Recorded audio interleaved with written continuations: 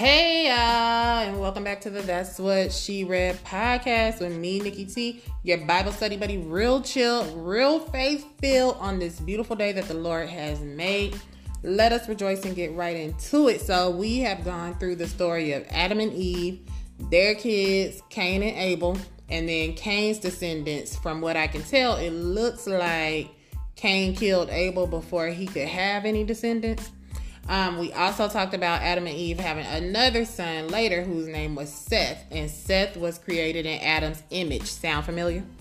So Adam lived for 930 years and died. Seth lived for 912 years and died. Seth had a son who lived for 905 years. You get the picture.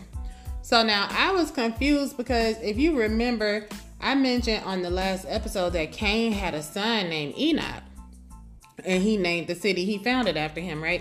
Well, Seth in the next chapter also had a great-great-great-grandson who is also named Enoch, but this is like the Enoch, meaning the Enoch that I've heard of, and maybe you have too. This Enoch walked so closely with God that he never died a physical death. He lived for 365 years. And then the Lord just took him straight up to heaven. He just disappeared. Then I was further confused because there were also two Lamechs. Y'all remember Lamech? The one who came through Cain's line of descendants, the polygamist, the murderer. Well, there's also a Lamech in Seth's line of descendants.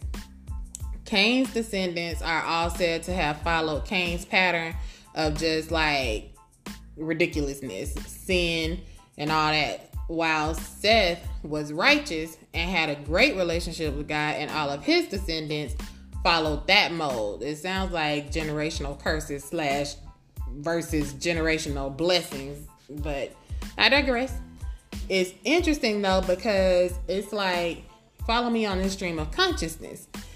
It's like Adam had a strong walk with God at first, you know, when it was just him and God, and then God created Eve, and then him and Eve allowed sin to come into the world through their disobedience. So it was like, you know, that good and evil. And then they had two children, and it seems like one represented sin, Cain, and one represented righteousness, Abel. But then sin, keep up with me now, but then sin killed or tried to kill righteousness, and it looked like it won because Abel, aka righteousness, died in cold blood, right? But then God overcame sin, aka Cain, by punishing him, banishing him, and then restoring and redeeming righteousness through Seth. So remember, Eve said she named Seth because it was like God granted her a new Abel. So does that make sense? Okay, so anyway. So now the Lamech that came from Cain was evil, and he was proud of it. Okay, remember, he was bragging to his two wives that he killed a man, and he pretty much felt that nobody was going to check him for it. But the Lamech that came from Seth had a great relationship with God, like I said, and he became the father of Noah, like I said at the end of the last episode. So now, around this time, the world just became wicked and chaotic altogether, right? So more kids were being born. The earth became more populated. There was an increase in the number of daughters being born. So objectifying women became a thing. And everybody was just doing what they wanted to do and just getting it how they live. So God was like, you know what? What I'm not about to do is put up with this for as long as I've been putting up with it. Like, that he reached that breaking point. He cut the average human lifespan at that point. Genesis 6:3 says, "Then the Lord said, my spirit will not put up with humans for such a long time, for they are only mortal flesh. In the future, their normal lifespan will be no more than 120 years. Okay, God was like, what we not gonna do is have me dealing with y'all for 900 years. Okay, y'all, 120 years, out of here, done, bye. It's been a pleasure. It says next that the Lord observed the extent of human wickedness and saw that everything humans thought or imagined was consistently and totally evil. And the Lord, he was heartbroken.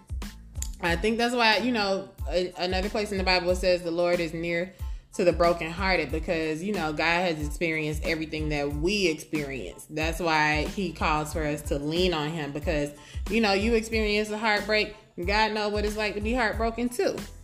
So he was sorry he ever even made humans. Have you ever been sorry you ever met somebody? I'm sure, two different trajectories. But anyway, it says that God was sorry he ever made humans and put them on the earth. The Lord was like, you know what? Throw the whole human race away. Not even just the humans, but everything breathing. Kill, spray everything in the way. Every cat, every dog, every lion, every fish, bird, squirrels, everybody out. Oh, but Noah found favor with the Lord. Now, you may have the same question I had. If God is all-knowing, why would he create humans knowing he would regret that later? And the answer to that is longer than what I have time to share on this episode. But I will say that the world and human beings were created for God's own glory and for his own pleasure. And he created us perfect and sinless. We were created perfect. The world was created perfect. Everything was in working order. Like, we were created perfect and sinless. He created humans in his own image. And he is love, so we are called to love.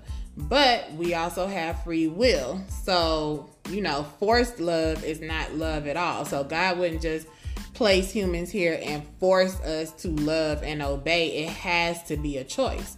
So God had to give us a choice in order for the love to be real. And that's why he placed the tree of the knowledge of good and evil in the center of the garden. The tree represented a choice. The tree was a choice. And we chose. The worst choice ever. 0 out of 10. Would never recommend. That choice to sin through disobedience led to the wickedness that caused God's decision to destroy all life upon the earth with a flood. But your boy Noah was a light in a dark place. And we will discuss that light on the next episode, God willing. Thank you for listening to the That's What She Read podcast. That's what I read. But as always, of course, I want to know what you read. The scriptures that we covered today will be linked in the show notes. Please remember that you can leave me voice messages. I will leave a link in the bio, not the bio, the description, the notes to do so. I hope you learned something. We're talking about Noah next week. I'm excited about that. I hope to hear from y'all. Y'all have a good day. Bye.